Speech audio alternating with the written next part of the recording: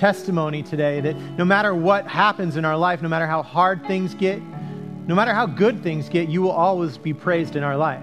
That we will recognize you for your love and your goodness and the way in which you fill us in the times of emptiness, and you give us every bit of love and life that we've ever had. And so we praise you, God, for this world, for this beautiful life that we have. We pray that we would be ambassadors of your love to the world that needs to hear that you are a God who loves us, that you seek to embrace us. And even in this time, we pray that our hearts would be softened so that the words you speak to us would sink deep into our soul, so that our minds would be transformed, our hands would be moved, and our feet would begin to climb the mountains that you've placed before us that are there for us to give glory to you, for us to recognize your goodness and to proclaim it to the world. And so we pray in this time that we would as a body be united and more to live with one heart for you, God. And we praise you and pray this in Jesus' holy name. And all God's people said, amen. Please have a seat. Good morning. Amazing day today. Oh my gosh. So last night we did have Vine Street. There were I don't know how many people show up to that. Seems like tens of thousands to me. They go to Vine Street every year. And so we had about 1,000 kids ride on this sledding hill, 5 tons of snow that we put on the street in downtown Paso Robles. And so I took a couple pictures, and they all happen to have my kids in them. Just don't know why. But this is me with Luke. He's 3.5. And after he did that, I said, Luke, do you want to do that again? And he said, never want to do that again, Dad. I'm serious. He did not want to have anything to do with that. This is my daughter, Ella. She had a good time. She had teeth before she did this, but, she still had a good time. No, she didn't lose teeth on this. But she went with her friend Mia, which is Ben's daughter, and it was so cute to see the kids having these forever memories and starting to realize that there's nothing impossible with God. They started to realize that there is a place for dreaming in this world. Having an expanded mind and expanded heart as to what God can do in our lives. And so that I believe is the message that we had. I want to thank the volunteers and especially Katie, who led that team of volunteers yesterday. And they had to shovel the snow on there. They had to shovel it off. And she actually has an ability to motivate volunteers who have frozen fingers from the ice and the snow, who have seen sometimes the 50th kid come on that sledding hill. And yet Katie, every time, was excited and motivated. And I love what she said. She said she ran into that little girl that was I don't know how old she was, but the little girl said, Katie, I have no fear. Push me down that hill. I can go as fast as you want. Just push me down the hill. So yesterday was a good day. But I think because it was so much about dreaming, it's a perfect way to begin the message today, because the question I have for you today is, what have you been dreaming about lately? What dreams did you have last night even? I actually don't want to know. But I just want you to think about it, okay? I want you to think about it, and I ask this question to my kids every single morning. I say, hey, kids, how did you sleep? Good. What did you dream about? That's what I always ask them. And do you know what they say? Nothing. 90% of the time they say, I didn't have any dreams at all. And maybe once or twice a year, I hear them say, hey, you know what? I had this dream, and it's fairly, confusing. And so I started to wonder, do we have dreams all the time? And science tells us that we do. That every single night you and I dream. We have these vivid dreams. We have dynamic dreams, but something happens when that alarm clock goes off, doesn't it? Have you ever had that happen? You have a really vivid dream, suddenly the alarm clock goes off. You wake up, you realize that you're late for somewhere, and you got to get going, and then about 2 hours later, someone says, you try to tell someone what happened in that dream, and you can't for the life of you remember what it was, right? You know that experience? And so that's what I want to talk about these dreams, because I believe that there's a way for us to remember the dreams because they're important. And there's a way for us to start to capture not just the dreams, but the voices of God, the voice of God speaking to us throughout our life. And so I want you to think about, have you dreamed lately?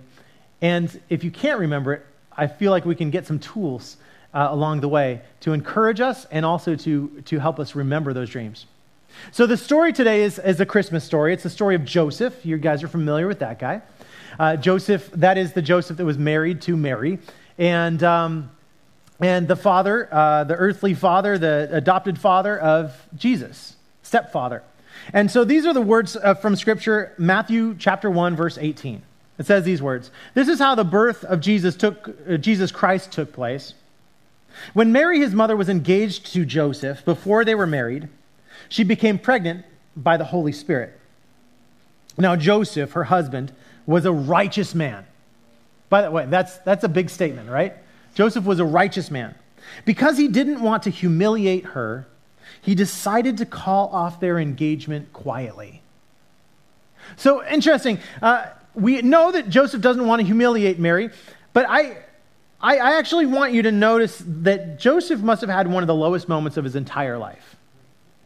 Can you imagine that time when he's thinking, he's deliberating, and he decides that what needs to happen, he's thought about all of the other possibilities for his life and for Mary's life. And the really only path that he could imagine forward is that of calling off the engagement to the one he was promised to love for the rest of his life. The kind of grief that he would have had, I want you to imagine the tears that were streaming down his face. I feel like we can just move past this moment without realizing what a dark place Joseph was in. How hard this must have been because he hadn't told Mary yet.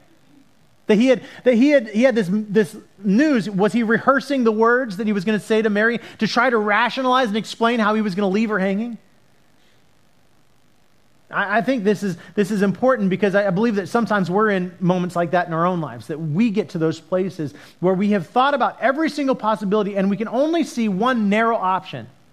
One option.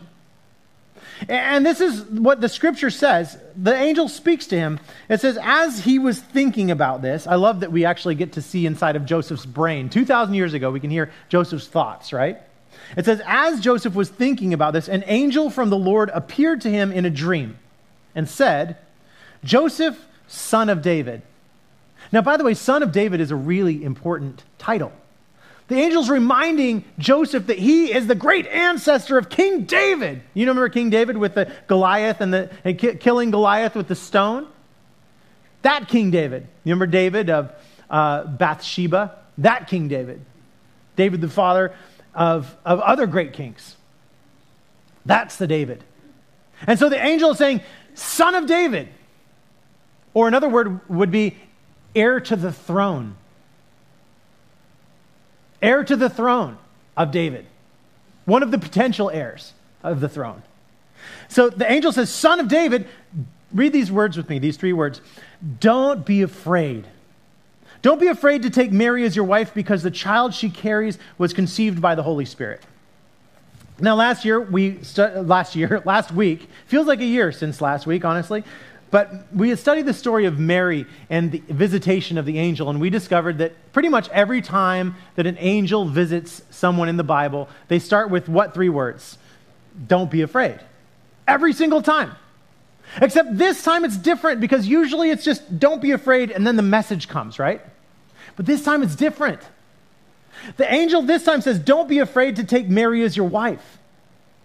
You see, we start to uncover if we pay attention. We start to circle the words and pay attention to what's happening. We realize that the reason that Joseph is calling off the engagement to Mary is because he's what? He's afraid.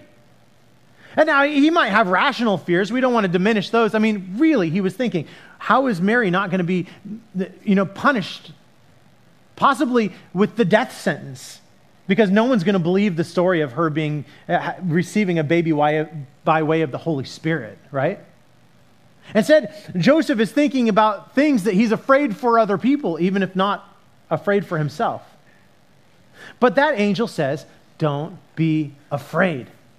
Don't be afraid to take Mary as your wife. But here's a thought.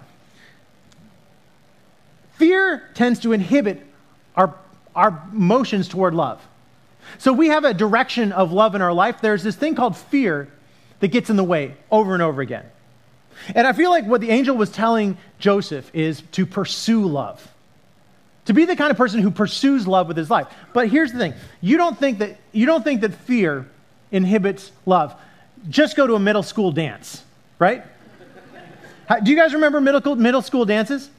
All the boys are on one side of the room, right? And all these beautiful girls are dressed up looking as good as they can over on the other side of the room.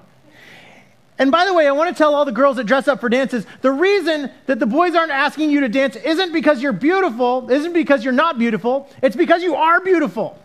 In fact, they're afraid of you, you're so beautiful. And those boys are such fraidy cats because they can't cross the room because they're so afraid, and it's a rational fear. What is the rational fear? Rejection. That's right. The rational fear is if you walk across the room and you ask the girl to dance, she's going to say no. And then what happens? Oh, social rejection and laughing. No, okay, sorry, I didn't mean to make you scared. Yes, the next one. But you know what happens in life is we continue this cycle of allowing fear to inhibit our emotions toward love. We do it when we say, hey, you know what? I feel like I'm being called to serve as a medical professional. God is calling me to be a doctor, but then suddenly you start to think about all of the years of schooling, or maybe how much it's going to cost to go to school, or maybe you think about how hard the math is, or whatever those things are that inhibit your mind and say, no, this can't be possible for you in your life.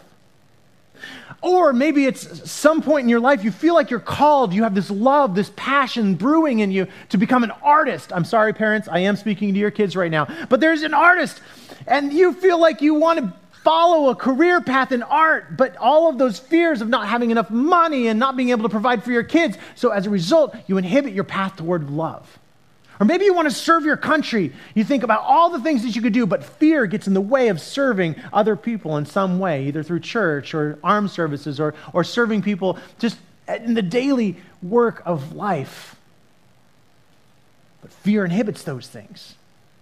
And I believe that what the angel is saying to Joseph is the same thing that the angel is saying to us.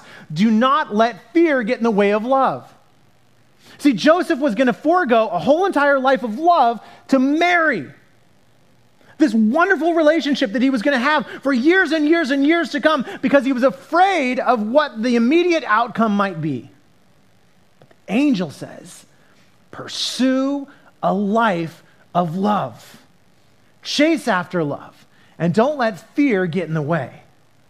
Now, this is where the scripture takes off. The angel says these words, she will give birth to a son. All this information coming in Joseph's mind. Can you imagine? She will give birth to a son, and you, Joseph, will call him Jesus because he will save his people from their sins. Now, all of this took place so that what the Lord had spoken through the prophet would be fulfilled. So there had been a prophecy ever since David's time. There had been a prophecy that from the line of David, there would be a king that would save all of the people. They would save this impoverished nation, this abused, persecuted nation of Israel. They would bring them back from the brink and bring a new era of goodness and love and compassion and joy as that nation would inhabit the earth with this kingdom of God.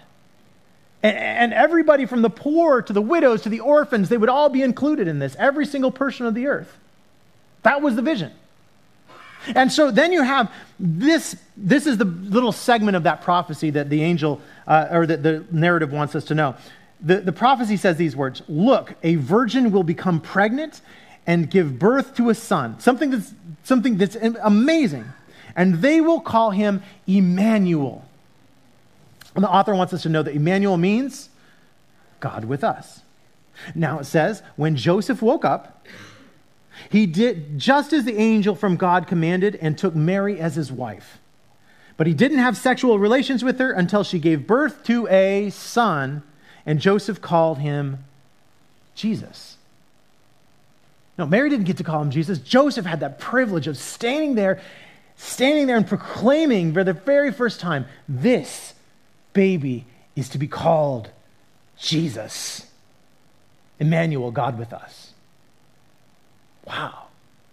Now, by the way, one of the words that people use for the Immaculate Conception and for the birth of Jesus, for Christmas time, is the inbreaking. Have you heard of that before? It's this moment where the breaking in of God into the story of humanity, this inbreaking takes place. It's the crashing in of heaven and earth. They're coming together. God 100% in the flesh of a baby, and not just 100% God, but 100% human. 100%. And so then you have this inbreaking that's taking place, and a lot of people who are followers of Jesus, if you ask them, so what is it like to have a relationship with Jesus? They say, well, it's kind of like there's the Holy Spirit is breaking into my life. There's an inbreaking of the Holy Spirit. I just feel like God is breaking into my mind and breaking into my heart. Now, but then there's this thing, whenever something new comes into something that's pre-existing, that means that there's a change, right?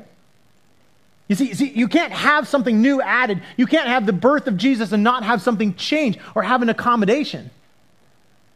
And what's happening here is we're seeing that there's a breaking of Joseph's plans. There's a breaking of the perfect life that he had imagined, that he was going to have this marriage with Mary, and that they were going to live out their years, and they were going to have kids, and everything was going to be perfect. And now it feels like everything is messed up. And I think that sometimes we decide to follow Jesus, and we feel like we can continue to follow Jesus without a change in our plans, without any amendment or accommodation to Jesus in our life. But what has to happen, necessarily has to happen, is a breaking. There has to be a breaking that takes place. And so a lot of times I think that we look at this story of Joseph, and we must think, man, his life was just messed up by God coming into his life, by this baby being born. Everything would have been perfect. But what I want to tell you is that God's plan is perfect. Actually, I think you should just say it with me so you remember it. Say, God's plan is perfect. Now, you say, what about cancer? And we know that cancer is not from God. That's a condition of the terrible condition of this world, the sinful nature of this world. So don't put that one on God. But what God does is God does take people who have cancer and bring good out of that, which is unimaginable if you think about it. A place where otherwise you'd only have a message of death, suddenly there's a message of life. I've been serving and been able to preach at some memorial services lately, and the most amazing thing about these people who have cancer is they are life givers. You'll see people who are stuck in a room that are just sitting in a chair and they can't move, but people visit them and they receive the good news of Jesus and they just walk out, and the rooms are just overflowing with people who can tell the good things that have come out of these people who otherwise you'd only see death.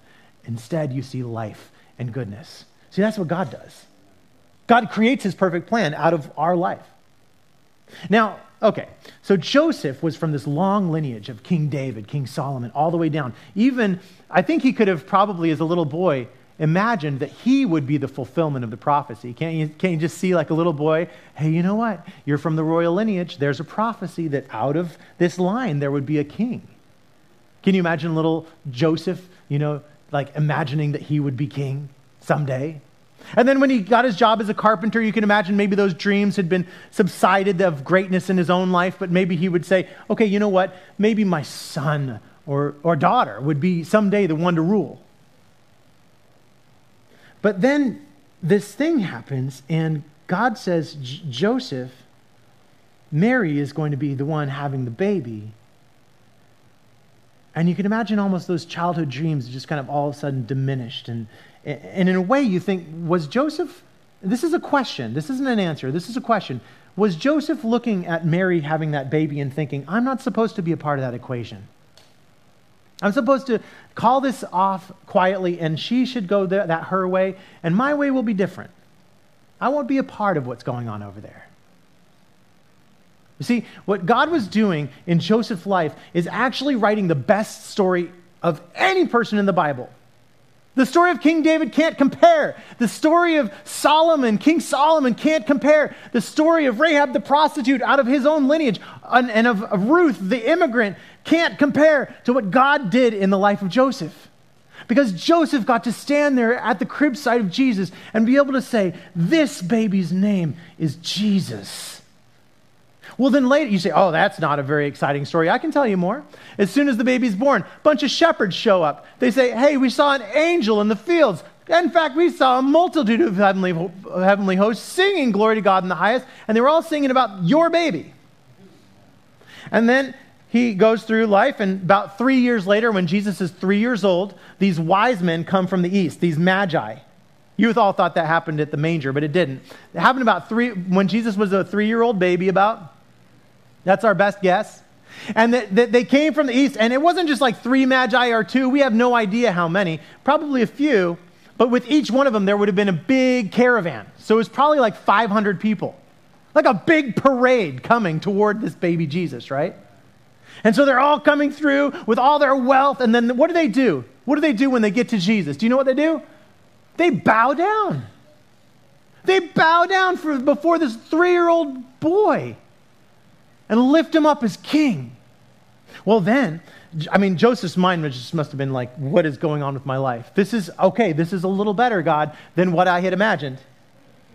But then it got worse because King Herod knew that there was someone who was claiming to be king and other people were claiming as king and was the rightful heir to the throne in a lot of ways. And so King Herod said, what if I get rid of him? What if he's 3? He can't fight back. So King Herod decided he would kill all the children 3 years and under. That's how we know that Jesus would have been about 3. 3 years and under. All of them. And as this terrible thing is happening, Joseph receives a forewarning from an angel saying, you got to get out of here. You got to travel far away and take the baby and escape. So Joseph and his wife Mary leave with Jesus and flee from this violence they're experiencing. And they would have been a poor nation, but Egypt would have been a very rich nation nearby. And so they seek asylum. Do you know the word asylum? It's where immigrants run away because they have violence in their country, and they seek asylum because they otherwise could be killed. So Joseph and Mary and Jesus seek asylum in Egypt, and Egypt grants it to them, and they live in that community, and Joseph would have been a carpenter there providing for his family until the violence subsided and they could go back to their country in safety. Wow. Joseph's story is getting better and better, isn't it? Then Joseph would have seen his baby Jesus grow up into an 8-year-old Jesus, and that 8-year-old is in the temple teaching all of the priests. Joseph thought that he was a bystander, and I think a lot of you and I have too in my life felt that we are bystanders to the story of Jesus. Do you know what a bystander is? It's an audience. A lot of us think that we're just an audience. Like at a football game, we're watching what's going on, and our job is just to kind of cheer and say, go Jesus. But actually, just like Joseph was told, no, you're not part of the audience. I want you to get down on the field. I want you to be part of what's going on. See, you're a part of this work. Your life is just as much potential for being transformative to this world as that of Joseph. And a lot of you have said, hey, you know what? My life has taken this turn and that turn, and I don't believe that. How could God take all of these broken stories, all of this brokenness, and bring anything good out of it? But then you can look at Joseph's life and realize it's precisely in those areas of brokenness, it's precisely in those ways in which Joseph's narrative is not the same as other people, that God has redeemed it. At no point in King David's life did he see that he would be part of the grand scheme. He just saw day to day. He woke up, he ate. The same thing with Joseph. When he was running away to Egypt, he must have thought, is this really, I'm just a bit player. See, God doesn't see you as a bit player. God has every line of your life, every detail of your life recorded. He knows everything. He's watching you and guiding you and shaping your narrative so that it will be one of those stories where, yeah, there's brokenness, yeah, there's sin, yeah, there's terrible things that have happened, but God can take those things and bring so much beauty so that so that you become a life giver, no matter what your circumstances are. So I think that a lot of life is about preparing ourselves and preparing our lives for what's about to come. And that's what this is about, Advent, right? Getting ready for Christmas Day. Getting ready for Christmas Eve when this room will be filled with candles and there will just be so much joy. So I have to ask you, are you ready? Are you ready for not just Christmas Eve or Christmas Day, but what God is going to do in your life, the way in which God is going to take your life and he is going to break it?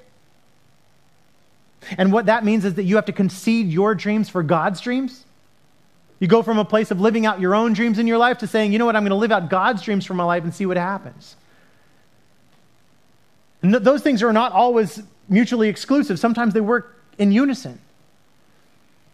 But to receive the plan that God has for you in your life.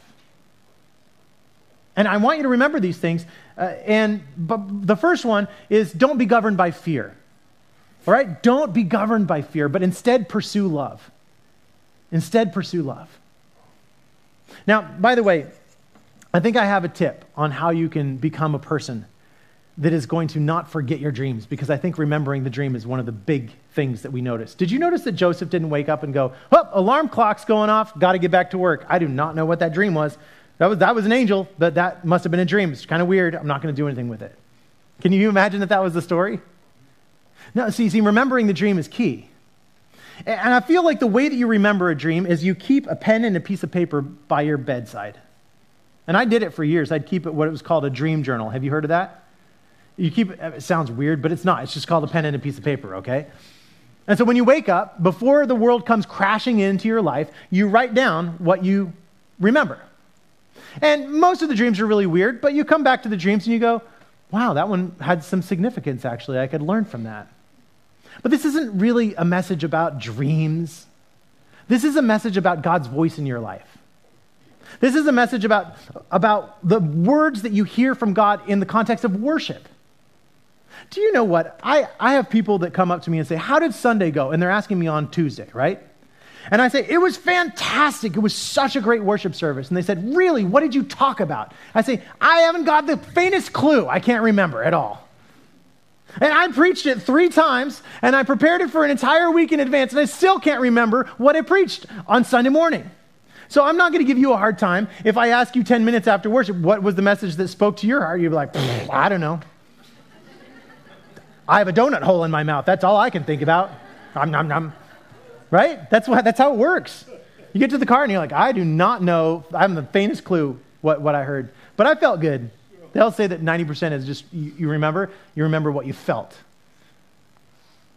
But I think God's calling us to go beyond just remembering what we felt.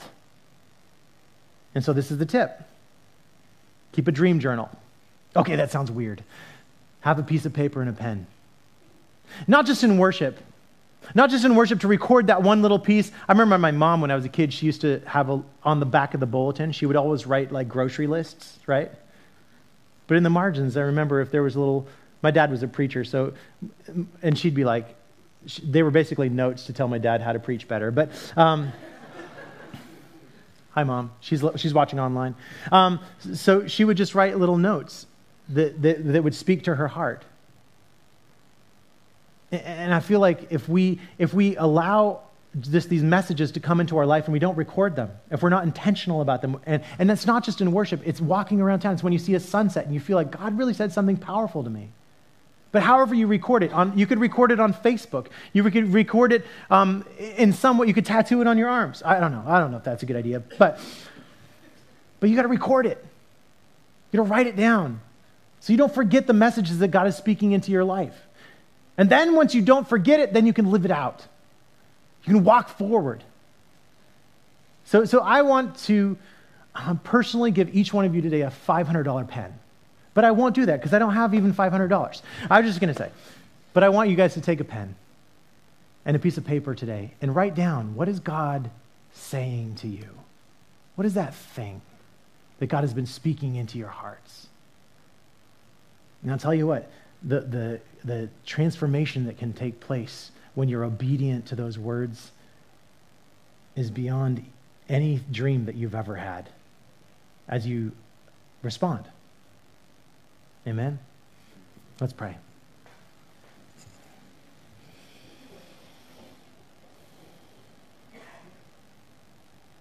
Lord God, we bow before you.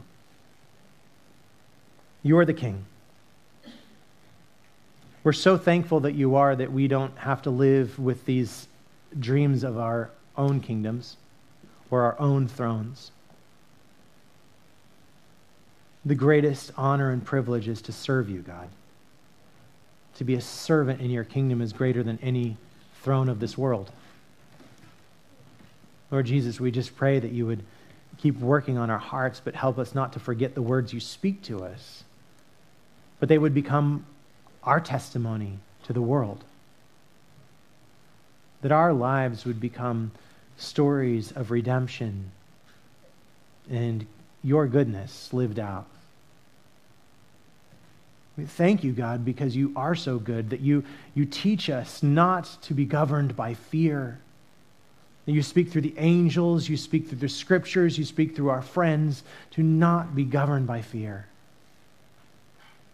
But instead, God, you seek for us to pursue love defiantly, to live that life of adventure that goes with pursuing love. And to recognize that no matter what the world has thrown at us, no matter how our paths feel like they have been crooked and distorted and messed up, Lord, you come into that and you make a perfect plan from it. Help us today to realize that you do not call us to be an audience to your work in this world. You're calling us to be a part of it, to work hard, to commit ourselves, and to be humble, and to submit our life to you so that we could work together to bring about good. So, Lord, we lower ourselves and we lift you up today. And we thank you that you send us out with the job that the angels wish they had, to speak these words, pursue love, into the hearts of people who are only filled with fear all over this city, all over this county, this country, throughout the whole world. The need is great, God. The workers are few, but we step forward and we commit our lives to being your faithful servants. And that we could be that, Lord, is the greatest dream come true. So God, keep working on us and help the words that you speak to be ones that are permanent and never fall away, but are always part of us. And we praise you, God. And we pray this in Jesus' holy name. And all God's people said,